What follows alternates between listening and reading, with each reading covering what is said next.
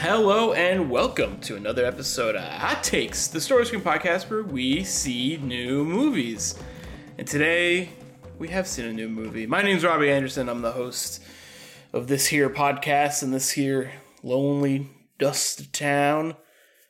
I'm not the sheriff, because ACAB, but I'm just here. I'm just the radio guy in this dusty town. That's just me. That's what I do. My name's Robbie. This is Hot Takes. It's not the only podcast we do. Story Screen has other podcasts and other things on its website. It even has a fucking movie theater. Can you believe it? So yeah, just go look at that stuff later, but keep listening to this or do it simultaneously because you're probably listening to this on a device. So if you wanted to listen to me, do this part, and then you can go on our website and look at other stuff. This bit isn't as important, but in a few minutes you're gonna want to really put that down and pay attention because it's gonna get real spicy. Yeah, so that's all the info on that. I'm joined by Bernadette Gorman White. Bern. Hey, what's up? Hey, how you doing? Good. Happy to be here. So glad you could be here today. It's a good start to the week.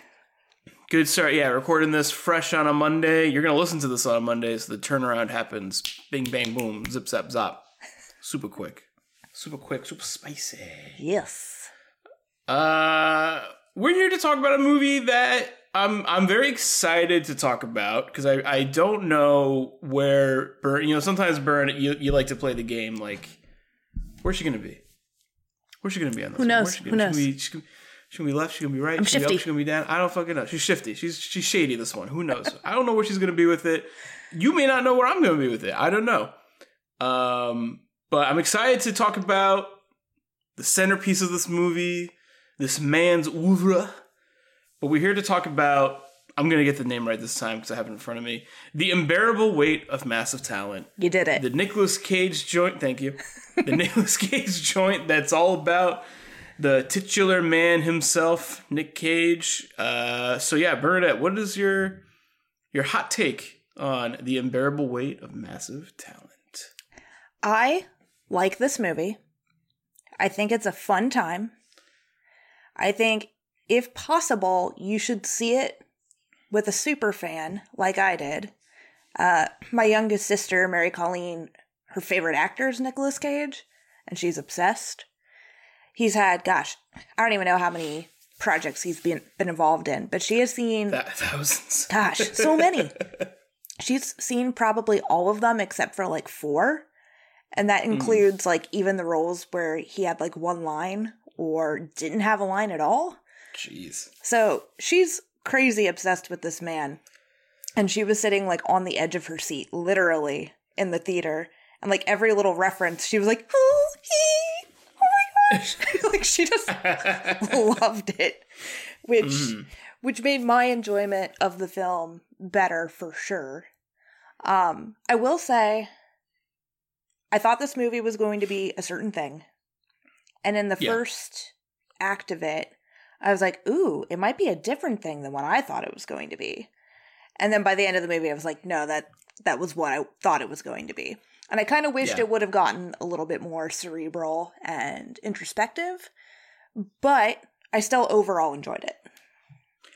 Bern, we are like exactly aligned. We're vibing. On this, we're vibing. Everything you said is exactly what I felt. I feel the exact same way. I really dug it. I thought it was very like sweet. I thought it was a lot of fun. It was very entertaining. But I saw it with Claire, and we were the only 2 people in the theater. So it's like, we didn't have like, I think a lot of the moments that like really were supposed to make you laugh and make you and like be kind of like a vibe. Like it was there, but like it wasn't necessarily maybe like it wasn't like we saw Jackass with like a bunch of people. The newest Jackass movie. Yeah. That was a great fucking time. But you need like that audience energy for comedies especially, which I think this movie is it's a comedy, right? Yeah. Action comedy or whatever. But yeah, so like, I enjoyed it. I thought it was cute. I thought it was fun. We watched Con Air and Face Off during the weekend before seeing this, which I had not seen before. And those movies fucking rock. Wild. Face Off is crazy. It's crazy. We also watched National Treasure, which I have seen. Dope. But she hasn't. And that movie is weird in retrospect. But Yeah. It's that's a weird one. Yeah. That's a fun movie for sure. I haven't seen the second one. It's definitely but I like fun. the first one a lot, yeah. We watched the trailer for the second one, and it looks fucking awful. So I do want to see it for that reason. But yeah, I think this movie is cool, but I was expecting exactly what you're saying. Like, I was hoping for something that's like a bit more introspective about this man's career and like who he is as like a meme almost. And I thought it was going to be a bit more John Malkovich and less kind of like, it's just more of a vehicle for like a fun action movie, you know? Yeah. Which is maybe more true to like Nick Cage's like legacy. But there's like a few moments where he does talk about like his career, like big picture and where it's been going recently. And I actually have like, not like issues per se, but just kind of like, I'm like, well, this is kind of weird to bring up given like other scenes that have like certain props in them where I'm like, all right, well then like canonically you are the Nick Cage that has already gone down this path. So I'm a little confused, but that's maybe a bit more of a spoiler conversation. But yeah, Bern, I think we're in the same boat. Simpatico, for sure. Simpatico. Yeah. But still, a good fun time. It looked great. The acting was a lot of fun. Everyone's just having a blast in this movie for the most part, which you love to see. And yeah, it's like just long enough too. Like you're just kind of getting to the point you're like, yep, this is the end of this movie. I think we're done. Yeah, I think we're done here. But yeah, overall, a good time. I like watching Nick Cage, so I mean, he has that going for him. So it's like it doesn't really matter what he's into. Very true. So yeah, that's very, very true. Mm-hmm. I do like watching him just kind of do anything. Yeah, I just feel the exact same way. Like I dug it. Like it was fun. It looked good. I think Pedro Pascal like is such a good. I don't know if he's like a foil to Nick Cage, but just kind of like a hype man, you know. But yeah, I guess I just didn't expect it necessarily to be as much of like a, you know, it's just more of like a buddy. It's almost like reminiscent of like movies almost like Role Models or like some of those like buddy, like they're not buddy comedies, but it's like mainly positioned around like two dudes, like a Pineapple Express. It's like, you don't think about Pineapple Express as like a buddy movie, but it is like, it's about two guys who are doing a thing, you know? And like this movie is just like, it's just really cute. Yeah. And I want to hang out with Nick Cage. For sure. Yeah, it kind of gave me like, I don't know if you saw Blockers or Cock Blockers, just like adults doing silly things. I haven't seen Blockers. Things. Yeah. Yeah. Very much the vibe. On 420, we watched Grandma's Boy. Oh, Have you ever seen Grandma's Boy? Years since I've seen that. You know, it was a lot more like wholesome than I remembered. Like, I was like, you know, this is like kind of a cute movie. It definitely was not as funny as I like. You know, I had it on like the comedy pedestal for so long. I was like, yeah, Grandma's Boy was really funny. And I was watching it again. I'm like, it's fine. And it's not even like some humor has not aged super well, but it's not even like that like bad in that aspect. It's just kind of just like, it's just like not that like funny of a movie. Like it's just kind of aggressively okay. Yeah. But yeah, it's kind of like this movie feels like elevated from that area. You know, like it's certainly better than those movies. Maybe, you know, in some ways, maybe almost feels like a Seth Rogen, like, comedy, you know, like a Pineapple Express, or like, he has some other, like, action-y ones. I kind of forget. Yeah, I guess he does have a few action-y type movies. Yeah, like This Is the End and shit like that. Yeah, for sure. Yeah. But, yeah, it's alright. Yeah. It's alright. There's nothing, like, bad about the movie. No, it's just, it's all about, like, whether it's meeting you where you wanted to be met. And it's unfortunate because it's a movie, so it's fixed. So it can't really change. It just is what it is, obviously. Yeah. So either you vibe with exactly what's going on in the film, or if you're like us who wanted it to be maybe a little bit more, that's not the fault of the movie.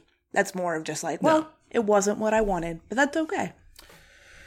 I almost wonder if, like, and I'm not sure maybe if you'll speak to this, but I almost wonder if I had the expectation it was going to be a bit more cerebral and a bit more, like, you know, using Being John Malkovich as kind of like the meta example of like, you know, the actor who is playing himself in the movie that's a bit skewed and surreal. But I almost wonder if I thought this movie is going to be a bit more, you know, edging in that direction, just because Nick Cage has done so many like beautiful art house movies recently that I was just like, oh yeah, this is probably going to be a lot more of a thinker. But it is far more obsessed with his 90s fare. Yes. Than anything else, you know? Definitely. Yeah, I wanted to watch Adaptation again before getting onto this podcast because I haven't seen that movie in a long time. Yeah, it's been a while for me too. But yeah, I liked when the movie kind of started picking up speed, you know, in that first act. I was like, oh, are they going to go like a super meta, you know? Like, I know Nick Cage is playing Charlie Kaufman in Adaptation, so he's not playing himself. Yeah. But he's playing twins, and that movie really becomes more about, you know, the work inside the work, and then the work starts bleeding into the work. And it has just, like, a little bit more obviously going on in that, like, interconnectivity. And I thought maybe this movie was going to get a little bit more into, like, the interconnectivity of his, like, inner monologue and what he sees himself doing. And the work within the work. But then it just, it didn't go that route, and that's okay. I think that they really were trying to cast a pretty wide net with this movie. Yeah, I agree. And I think that type of crowd who's going for more of, like, a Being John Malkovich or an Adaptation, that's definitely a much smaller crowd of people who were hoping for something like that. So. Yeah. I mean, given, like, what the promotional material was in the trailer, there's really no reason to think that it was going to be that. Nope. Like, the movie, like, it is truly as advertised. Like, no, it's this kind of movie. And it's like, you're right. You're right. Yeah. You got me. Good point. Yeah. True. But, yeah, I don't know. I guess because you only get so many opportunities to do movies like this and to, like, you know, like, Nick Cage is only ever going to do one of these, I imagine. Yeah, and that is, you know what I mean? Something that kind of, like, broke my heart. I was like, well. Yeah, I'm like, they really just, you know, there's so much they could do, because he is just such, like, the king, you know, he's the GOAT. Like, there's so much you could do with him. Yeah, you know, I wonder if he's a man with, like, maybe a bit more of an ego than we realize. I almost wonder if he doesn't want to, like, you know, like, does he have a good sense of humor about himself, or does he, like, you know, kind of want to be like, hey, I don't want to make fun of myself? How seriously does Nick Cage take himself? You know, who knows? It's hard to say. Like, maybe he wouldn't want to go too introspective. He's like, I'm not really trying to put myself on blast. Yeah. That hard. I don't know. Yeah, I'm not sure. And it was weird too, because like the director and the two writers, the director also co-wrote it. I just don't really know who these people are. And I don't really know. They haven't done much stuff. No. Yeah. And I don't know their connection to Nick Cage. So I don't know if, like, the fact that they wrote this movie for him was almost kind of like a meme in itself. Because it's like, I don't know how well they know him and how he feels and how much of that was a collaboration. So, yeah, it kind of seems like the thought of, like, let's make this Nick Cage movie and he's going to star himself and it's going to be a question of who he is and where his career is going. That's really funny. But I wonder how well versed they were in, like, knowing him prior. Or if they're like, yeah, let's cast Nick Cage. That'd be fun. I almost wonder if, like, I remember seeing this article headline that it was like the creators of Unbearable Weight of Massive Talent almost cast, they wanted to cast Daniel Day-Lewis as Nick Cage. Like, that was like a rumor, which is like, I was like, I don't even know. I mean, like, that would be really funny. Very funny. It'd be insane.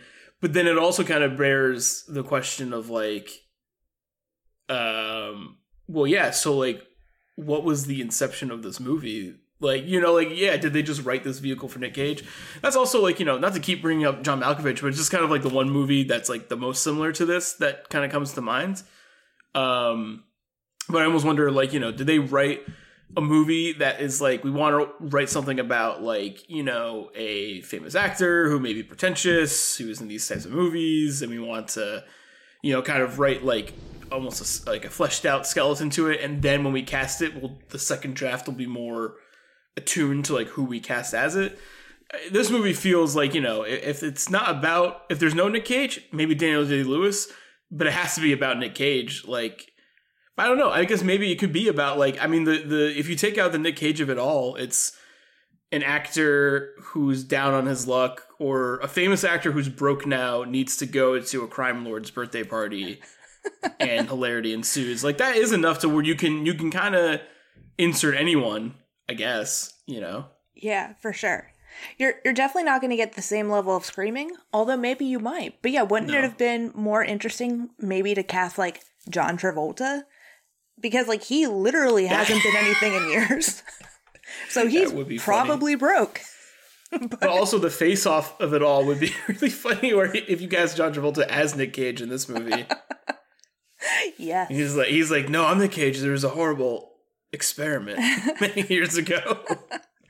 I don't know if you saw this, but I think it was just like a week ago, maybe a week and a half ago, Nick Cage did a Reddit AMA and Ask Me Anything. I did. Yeah, and a lot of good stuff out of that AMA. Definitely. And someone did ask, like, how long are you going to stay as Nick Cage, John Travolta? And how's it been living as him? But yeah, that was funny. But also, in that AMA, to go back to the question of, like, how seriously does Nick Cage take himself? Especially with all of the memes. And I do know that he responded to someone's question about being memeified all the time. And he was like, how does that make you feel? And Nick replied saying, well, when they first came out, I thought they were a little silly. And it was kind of strange seeing my face everywhere and hearing my voice everywhere and seeing it being made fun of in that way. But now he just likes that people are engaging with his work to any degree. So he just likes it. He's just like, you know what? It means they've seen it. Or if they haven't seen it, they might want to see it. And he likes it. He's into the fact that he's like a meme lord. So I don't think he takes himself too seriously. Yeah, I only I think about this one story, and it's the only really Nick Cage being maybe crazy in real life story I can even think of, that comes to mind. But I think it was Seth Rogen was talking about, I believe it was on either a Hot Ones episode, or he was doing the Conan O'Brien Needs a Friend podcast, and he was talking about Nick Cage coming in for an audition and doing a crazy Jamaican accent for this character, and they didn't cast him. And then in a later Seth Rogen project, they cast someone who was this white person doing a crazy Jamaican accent, and he got pissed off because he was like, "Are you making fun of me in that movie?" And it's just and Seth Rogen's like, "Yo, I don't know what you're talking about." And that's the only, and again, that's the only. And I don't know Seth personally, and if he wants to be on the episode, he can. Mm-hmm. He just hit me up. You can be on any podcast you want, Seth. That's the only time I've heard a not so positive word about maybe Nick Cage professionally kind of ever that I can think of. I don't know. Yeah. That industry definitely is a pressure cooker, so it'd be amazing to find out that any celebrity had never had some kind of weird outburst. Agreed. Yeah. Oh, I was going to ask you, though, talking about self-referential works, did you see The Nowhere Inn last year? I did. That's a good pull. That's a good point. Yeah, because that kind of reminds me of this, too, a little bit. It's funny that you bring that up, because, The Nowhere Inn is kind of a more cerebral, I think, kind of deep dive into St. Vincent. But it's also, and that movie has a lot to say about St. Vincent as, the performer versus the real person, and then kind of being in the shadow of the other, and the egomania that can kind of come into play. Yeah, that's interesting. Did you like that movie? I did. It's, I think, a little too long, but other than that, I liked it. I remember digging it, but I do remember it kind of getting pulled out during certain parts. I wasn't all the way in on it, right? But it was also a movie that I think I liked a bit more later, kind of thinking about it. My initial, I wasn't super hot on it, right when I left the theater. But I do think it is a bit of a thinker. So when I kind of thought about it, its themes of ego and yeah, kind of why that dichotomy that I was talking about, a minute ago. I do really like that aspect. And, that is here in this movie to a certain extent. Yeah, a very small glimpse into that. For sure. Yeah. But it's interesting. That's interesting pull. Yeah, I was just thinking about when we were talking about being John Malkovich. But yeah, because it's interesting, because you have to wonder too, like, Nicolas Cage or Nick Coppola, who plays, like, the young version of Nicky in this movie. Yeah. He is kind of like the Annie Clark, and, like, Nick Cage is, like, the St. Vincent. Like, he kind of has this persona. Yeah. And so it is kind of interesting to think about him being, like, this version of crazy Nick Cage, but then also being, like, this very serious actor who can handle a role like Pig.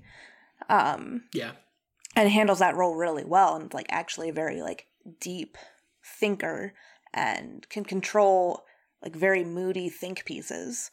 So it's interesting to see that dichotomy, and Unbearable Weight of Massive Talent could have delved into that further, but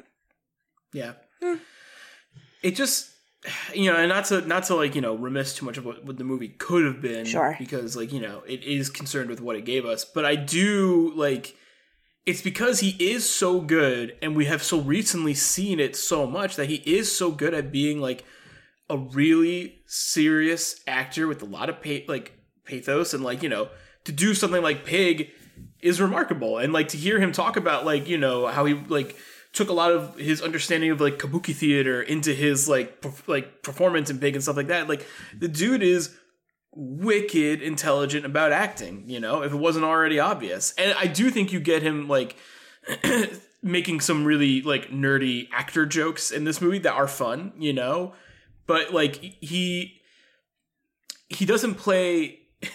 It's great. Nick Cage doesn't play Nick Cage to the top of his intelligence. No. Mm-hmm. And I just kind of wish that maybe he did. Something that we, like, did a lot in improv, like, when we're doing, like, sketches and stuff, is, like, my teachers would always be like, you have to, like, play to the top of your intelligence.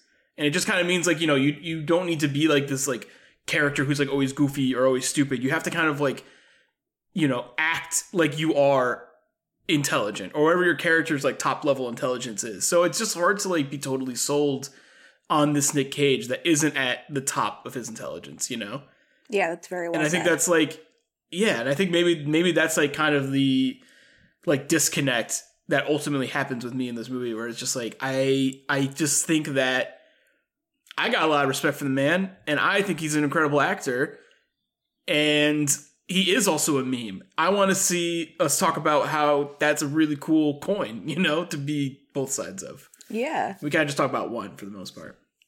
Yeah, I'm trying to think of, like, a big budget movie he was in. Well, I guess we can't be talking about a big budget movie. But yeah, if this movie would have come out prior to Mandy, I think it would have been a more believable and viable film. But the fact... I agree with that. Yeah, that we have these movies in recent history. It's like the Nick Cage character in the film has forgotten that. There's, like, some level of, like, amnesia going on. That, like, those movies just don't exist in this world. Which is weird, because they reference them. Do. Yeah. Yeah, definitely do. Like, we should save more of that for spoilers, I guess. But yeah, like, it's like, okay, so they know those movies existed. So we all existed. are aware that these movies exist. Like, A24 exists in, right. So yeah, I don't know. It is weird, but yeah, for the most part, like, that those desires kind of removed. Yeah, it is fun, and I've seen a decent. I feel like I've seen a lot of, Nick Cage movies, but I also I left being like, they made a lot of references to his movies, but I feel like I don't know if they made, like. I wonder, is the movie littered with, maybe you would know from, like, talking to Mary Colleen, is the movie even more littered with references than maybe I would even realize? Like, I think so. I think the answer is yes. Okay. But they definitely stick to, like, I think the bigger ones. I feel like a good chunk of his filmography in, like, the 2000s is kind of overlooked, which is weird. Mm-hmm. So I do think they're kind of hitting just, like, the big ones for the most part, with, like, a little smaller ones layered in, kind of. But I don't think they're paying attention, I think, to, like, his entire filmography. It seems very pick and choose. Yeah. I mean, because it's kind of like, what is it? Like, Face Off, Gone in 60 Seconds, Con Air. Mm-hmm. I feel like those are the big three that they hit in the movie. Definitely. Face Off kind of, I think, being the biggest reference, I think. Yeah. Yeah. And then you get some other stuff sprinkled in. I mean, maybe given like what the like third act's concerned with, maybe they're making adaptation jokes that I didn't really pick up on necessarily. I don't think so. Fair enough. But you know what I mean, though. Like, It's like maybe because they're trying to figure out this thing. Right. I think also, and I think it's like the right move for what the movie is. They spend so much time actually fleshing out Pedro Pascal's character that it doesn't leave a ton of room for maybe even more Nick Cage nuance, which I think ultimately is maybe the right choice, you know? Yeah, I can see that, for sure. Because by the end of the movie, I was just like, oh man, I'm rooting for Pedro too. He's so cute. He's good. He's so cute. Yeah. All right, I think we're ready to get into Spoiler Town. Bern, I think it's safe to say that despite us maybe wanting a bit more of a heady Nick Cage movie, we would recommend seeing this film. Yes, definitely. It's fun. It is fun. I think you got to, try and get a squad together. Try and get a bunch of people together, have a beer or two, see this movie, and it'll certainly be worth the watch. It'll be a great time. Perfect recommendation, yes. Yeah. And if you've seen at least Face Off, Con Air, and like 2 other Nick Cage movies, doesn't even matter which ones, just 2 other ones, you're set. You're good. And if you haven't seen Con Air and Face Off, I just would do that today. Those movies are crazy. They're crazy. Just catch up. Yeah. If you want to see someone like almost die from not getting insulin for an hour and a half, he's taking the slowest amount of time to get that guy insulin. It's crazy. Right? Yeah. Those movies are I feel crazy. like sometimes he forgets. Sometimes. He's like, oh yeah, I gotta get my boy some insulin. Definitely. Spoilers for Con Air. God, that movie's so good. All right, we'll be right back to talk about spoilies for The Unbearable Weight of Massive Talent. And we're back with spoilies for The Unbearable Weight of Massive Talent. I always wanted to say Unbreakable Weight, which that doesn't make... I like that. It doesn't really make sense. The Unbreakable Weight of Massive Talent. It's a different movie then, though. Yes, because definitely. Unbearable is just like, I can't even bear this. But Unbreakable is just like, I can easily bear this Massive Talent. Look at me go. Couldn't break this if you tried. Right. So I think like it's not even like that big of a spoiler. It's almost like a narrative inevitability. But when we go to Pedro Pascal's prop room where he has all the Nick Cage props and stuff, which is a great, incredible scene. Yeah. Because it also has like the wax Nick Cage. He's like, I'll give you $20,000. It's so good. But yeah, the Mandy axe is there. Right. And the Mandy chainsaw is there. And like, I guess like, when it comes to like what he's doing performance-wise, like Pig is a bit different than a Mandy, even though like to me, I conflate the two as like they both require so much pathos and oeuvre. But right. But I guess like, if for the sake of this movie, like Mandy is still a bit more of like a horror revenge movie, so it's a bit more like action in that way. Yeah.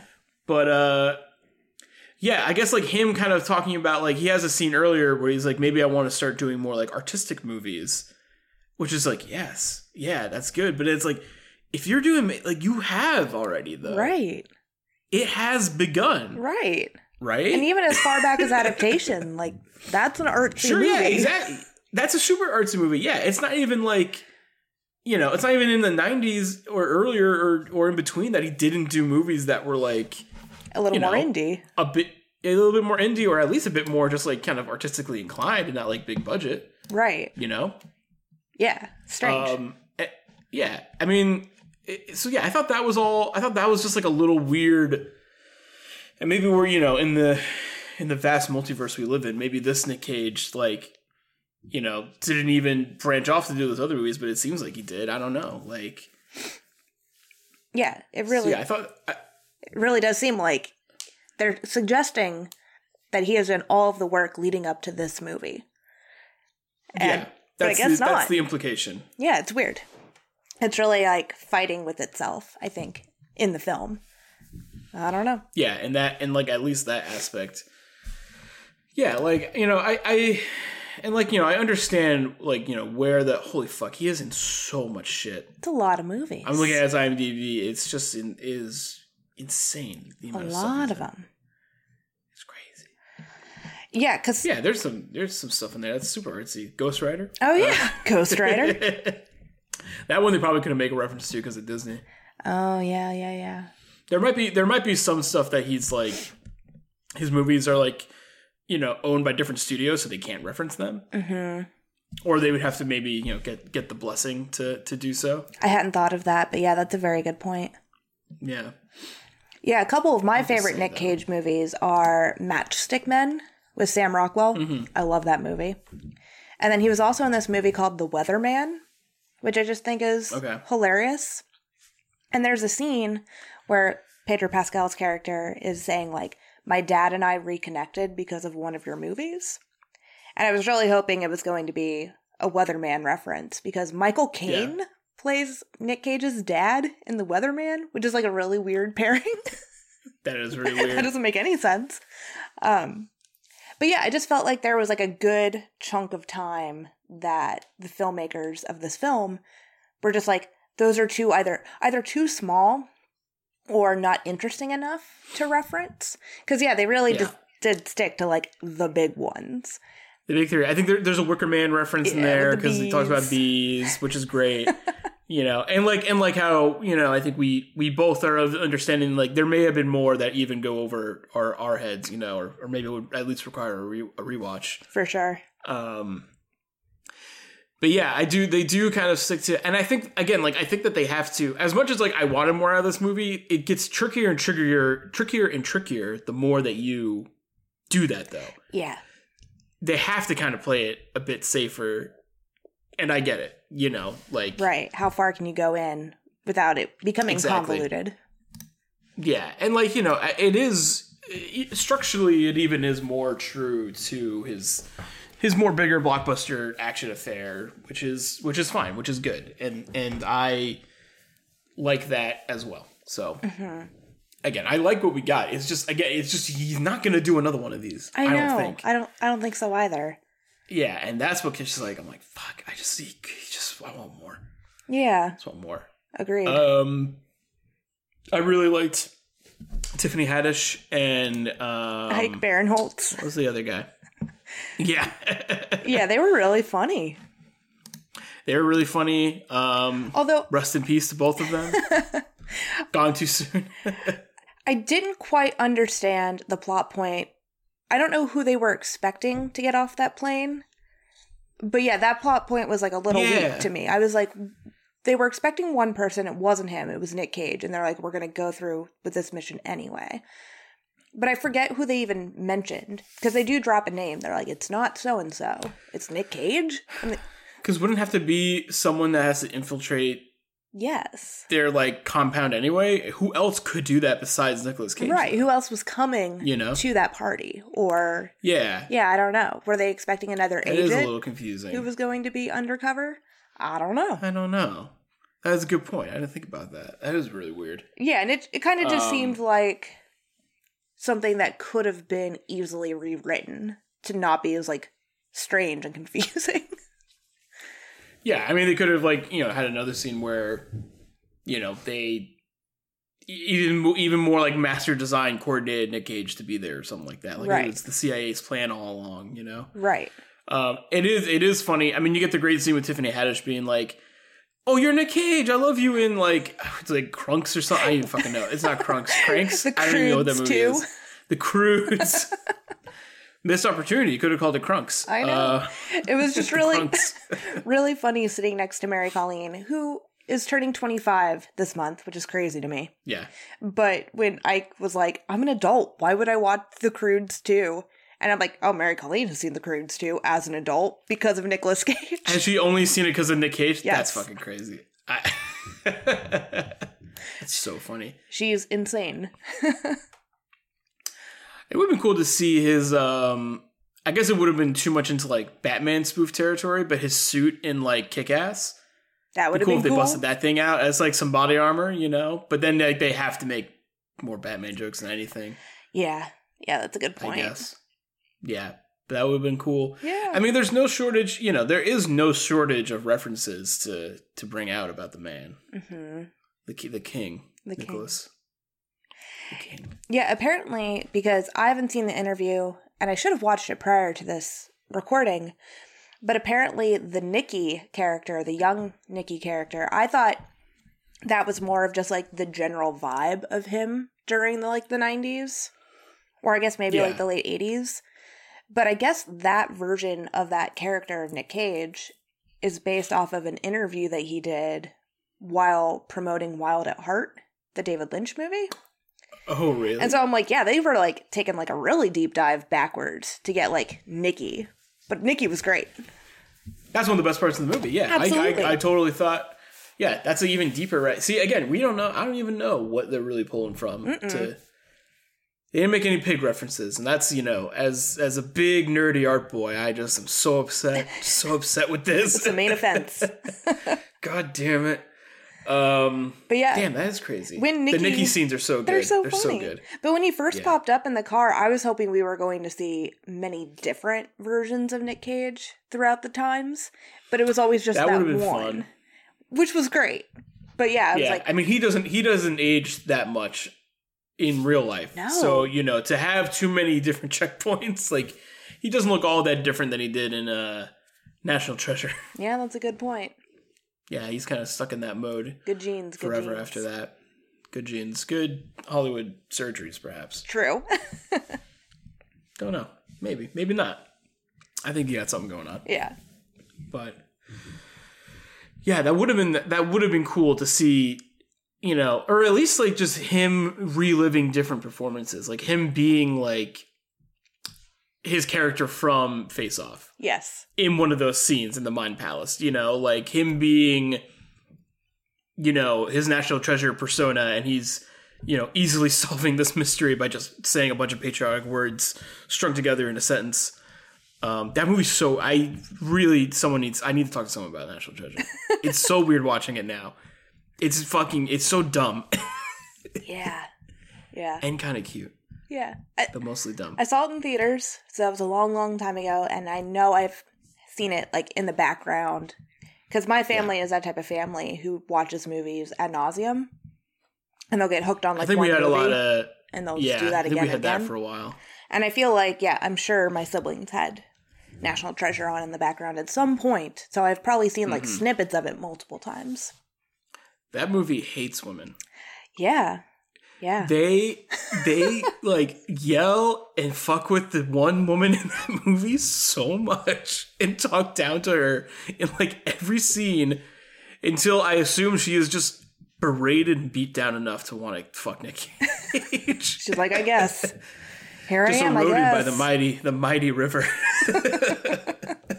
Yeah. It is crazy. I was watching, I was just like, I can't believe they're doing this. It's so weird. Yeah, definitely. Yeah. But yeah, I think the movie it culminates well. I like that they are like writing a movie by the end of it. I love the twist at the end of the movie where they change the daughter and his ex-wife to be different actresses. Because I remember like turning to Claire, I'm like, what's going on? I'm so confused. She's like, the other movie's starting. I was like, oh, that's crazy. See, I don't really know the intention of this film because I almost felt a little swindled by the end of it because I was starting to get the impression as the movie was playing out that what we were seeing on screen was what Pedro Pascal's character had written for his movie. I didn't think those events were actually happening. I thought he had written this movie and Nick Cage was already acting it. So I thought we were watching the finished product of the movie that Pedro Pascal's character and Nick Cage, that they had co-written together. I thought we were seeing like the final cut. Even though people were the whole dying runtime. the whole time, Yeah. pretty much. Yeah. That would be interesting. But then by the end, I was like, all right, yeah, it could have gone two ways. Either we were seeing the actual movie, or they're going to turn these events into a movie. And we got the second one. I would have liked that too, though. Have, like, a cutaway towards the end of the movie where then you realize, like, it's all this film that they're writing. That's crazy. Yeah. Like, that would have been really cool. Yeah. Yeah, I like that as well. Yeah, I mean, the movie, it's just so much of, like, just a straight shot movie than I really anticipated. Yes. And like, it's fun. Like, I like how goofy, as much as, like, I was talking about how I really wish we were seeing a Nick Cage playing Nick Cage at, like, the top of his intelligence. I do really like goofy alcoholic Nick Cage. Oh, yes, me too. Because it is funny, like, constantly hungover Nick Cage. The scene where they're doing acid together is so fun. It goes on, like, a little long, but I think it's great still. Yeah. Yeah, it's good. It's a fun little movie. But yeah, I guess, like, maybe much in the same way you were, like, expecting, maybe for, like, something a bit, like, it's like, oh, they were, like, writing it, like, maybe just some kind of, like, more thought out narrative mechanism to reveal itself. I was also kind of like, yes. And then when does the movie reveal itself? It's like, no, you're watching it. Right. Yeah, that's it, man. Yeah. I don't mean this as a diss at all. But yeah, like, the movie was just dumber than I was wanting it to be. Like, I'm not saying the movie is dumb. But yeah, the whole time I was, like, trying to, like, outthink the movie. And I'm like, I don't need to outthink the movie. The movie is the movie. I'm watching it. Like, it doesn't require any extra thought. What's happening is what's happening. Yeah. Yeah, no, that's kind of just what it is. Yeah. Do you have any final thoughts, things we haven't covered about this movie that you'd like to discuss? I really, really love Sharon Horgan, and who plays his ex-wife. And great accent. I love her so much. Yeah. Have you seen her in anything else? I have. I'm going to look it up right now. I don't think so, though. Because she was in this movie last year with James McAvoy called Together. And it's about the pandemic, and it's a bit of a downer, but it's a good watch. Okay. And then she's in this awesome, I think it's Amazon Prime show called Catastrophe with Rob Delaney. And that show is great. Highly recommend. But yeah, I didn't see Sharon Horgan in the trailers at all. Maybe I've only seen, like, one trailer for this movie. But she was a real treat. Yeah. When she came on screen. I'm like, yes, I can handle this movie, Sharon Horgan. Is that Nick Cage's actual daughter in the movie or no? It is not. It's actually Michael Sheen's She looks kind of... that is funny. She looks kind of like Nick Cage, I feel like. Somewhat. It's a believable cast. I would have believed it. Yeah, I would have been like, hell yeah, that's it. Yeah.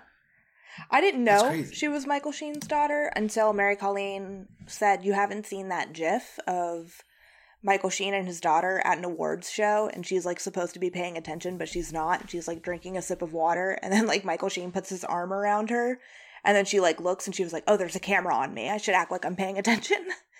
It's a cute gif. I'll find it and send it your way. That is, yeah, please do. That's funny. But she looks like Michael Sheen. Once she told me, I was like, oh yeah, that's her. Yeah. And now I need to see them side by side so I know. Yeah, they were both a lot of fun. Yeah. As well. I like that, like, in the second half they got even more kind of, like, screen time. Definitely. As well. Yeah, I thought all the supporting cast were, like, really fun. Even, like, the people who were, like, Gabriella and the other, like, people who were just, like, around, like, the compound and stuff. And his brother, we didn't really touch too much about him, is Lucas. Yeah, brother or that cousin was a fun or... bad guy. Yeah. Cousin, I think. Yeah, you're right. He just looked like a bad guy. Bad guy. Once, if you got, a dark beard and a bleach blonde tips, Mike had that look for a while. He was the villain for a few years ago. Also evil, yeah. Also evil, yes. We love you, Mike, but we know what you're up to. Yeah.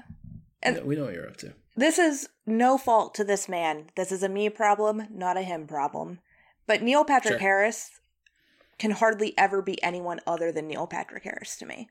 So the fact that he was, like, Nick Cage's manager, I'm like, that's a stretch. But I don't really mind. He's not on screen that much. Yeah. I do like him. It's He's fun. I mean, he's fun. He's clocked in. He's doing it. Yeah. It's hard, you know, especially with, again, like movies like this where you have to cast other actors who cannot be like Pedro Pascal can't also be Pedro Pascal. But it would be funny to have seen other actors just kind of be themselves and kind of be like, all right, so what canonically in this universe is your relationship? Are actors like they are not who they are, or they are who they are? It would have been funny. Would have been funny to see. It brings up a question that I wanted to close out the episode with. Mm-hmm. What actor would you like to see a similar style movie to this, or like a Being John Malkovich? What actor working right now would you like to see like this type of movie be written about? Well, the two that jumped to my mind pretty immediately, and they kind of have like Nick Cage affiliations. The first being John Cusack, because I just really love John Cusack. Oh, that'd be fun. Yeah. And he kind of fades in and out of like Hollywood obscurity. He hasn't really done a lot recently, but he's very politically active and he's very outspoken about his views on Twitter. Yes, extremely. Extremely. So much so that it's like I have to do research to read this tweet. Like he's very in it. Yeah. But I really do like John Cusack, and probably that just stems from High Fidelity, which I love. Sure. But Ethan Hawke would be another fun one, because he has like a good body of work. Ooh, that's really good. Yeah. I like that. And I hate to say it. Yeah, because it has to... Oh, go ahead. No, go ahead. No. I was just going to say, you do have to pick someone who is realistically like, you know, probably 50, 60 years old. Like someone who's getting a bit older, you have to really go in that area. Yeah. But it makes me sad to say this, but I think it'd be hard to do one of these about an actress or a female actor, however they care to be referred to, because I think it would just be like almost too sad. It's just like all the game is different for women, and I don't think I want to get into that game. I think it would be kind of depressing, maybe. It wouldn't be a fun romp. No, it'd be definitely more of a drama on screen, I think. Definitely. Which is a really good point, though. That it is a bummer. I mean, you know, the same can be said about many, you know, diverse actors in Hollywood, where it's just like, you know, it's not an easy. It's not all fun and Wicker Man for everyone else, you know. Right. It's not all fun and games. As I asked my question, I actually did not necessarily have anyone in mind. I came up with it only a few minutes ago, and I was like, I think that'd be fun. That's a good question. A fun cue. Yeah, but I like Ethan Hawke. I think that's a very good pull. He's had kind of a similar career to Nick Cage in that, you know, he was in like some pretty big, well-received Hollywood films, and then has kind of like gone into more indie fare. But then he'll like bust out like a crazy Marvel thing like Moon Knight every once in a while. Sometimes he'll pull like the big thing out of the air, and his career is just interesting to me. Yeah. I guess like, you know, Nick Cage is like really one of the ones where he has such like peaks and valleys, you know? I feel like not a lot of actors like have that necessarily. I was thinking like Brad Pitt might be fun. Oh, yeah. Because he's kind of been all over the place. He's still like be working fun. Though. Like he's going to be in that Bullet Train movie this year, and it's just like that looks cool. He's doing like Taken style action movies. Yeah, not Taken style, but you know, like just looks like a normal ass action movie. Yeah, that movie looks great. Sometimes, you know, to do one about like a really like much older dude like Anthony Hopkins or Ian McKellen, you know, something a bit more Being John Malkovich, a bit more kind of like slower paced indie style, but like, you know, self-referential in a lot of ways. I think it'd be fun. There's a spectrum with, you know, something like Unbearable Weight of Massive Talent and Being John Malkovich.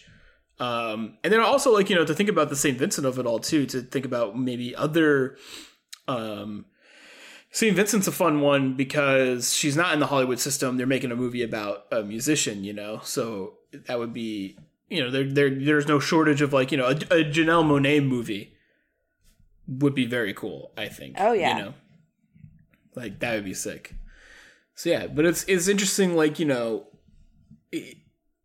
So someone like Nick Cage, it makes sense. His persona and eagle. His ego. So he has such a big ego. It's a huge eagle. He has such a big ego.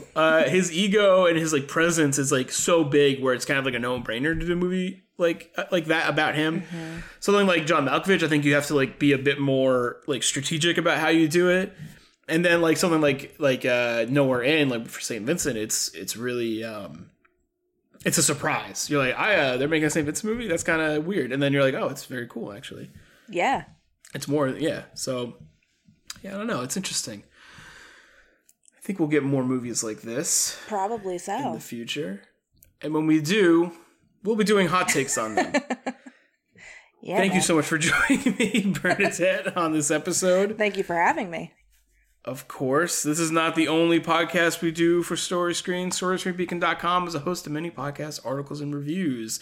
So head over to our website to find all of our amazing podcasts, articles, and reviews. I was going to say content, and then I said podcast, so I had to just say the rest. Again, it's a good flow. It's a good flow. I'm working on it. And then while you're there, you can also sign up for our members only service, where we have even more podcasts, even more stuff on there. For $5 a month, you have access to a bunch of really honed in, really niche talking movie, talking TV stuff. I'm doing a podcast right now with Mike where we are covering 2 movies at a time, the filmography of our sweet, sweet boy, director, and artiste, Denis Villeneuve. We're going to be covering, I think it's Sicario and Arrival next. That dude has not made a bad movie. They are all great. It's been a fun fucking time. Mm-hmm. And Bernadette, you guys just started, and I think your first episode is up. It's a Robert Pattinson retrospective. Yes. What's the name of that one? Yes, it is. The Pattinson stuff. The Pattinson stuff. Yep. Sequel to your Collette stuff, covering the movies of Toni Collette. Took you 5 years to do it, but it did. Finally it did them. Robert Pattinson, much shorter filmography, no? Yes, that's what's kind of appealing to it. We loved Toni Collette. I mean, now it's like, it could be Stockholm Syndrome at this point, but we think we love her outside of just being trapped with her for like 3 years. Of course. Of course. But yeah, Pattinson definitely has fewer works in his filmography, which will be a treat. But yeah, we just dropped our first episode, and it's about mostly The Goblet of Fire, but then his 2 films prior to that, Vanity Fair, which he was in a deleted scene that got cut from the movie, so he's not even in that movie, but we watched it anyway. And Ring of the Nibelungs, which is this like ridiculous fantasy film, which is great. Burge and I both loved it. But yeah. And he's not even in. When is he in Twilight? Soon? After these? Or? Soon. Okay. So yeah, we have one more episode. So episode 2 will be covering, I think, another 3 films. And then the 3rd episode of the Pattinson stuff is going to be all Twilight all the time. That's crazy. I didn't even think it was going to take that long. I know. I thought it was like first episode, it's Twilight, of course. I know. That's impressive. Robert. Another good Robert out there. Yes. You love to see it. Good Robs. We like them. Good Robs. You love them. Well, that's all we got today for this episode of Hot Takes. Until next time, stay hot. Stay takey. Stay takey.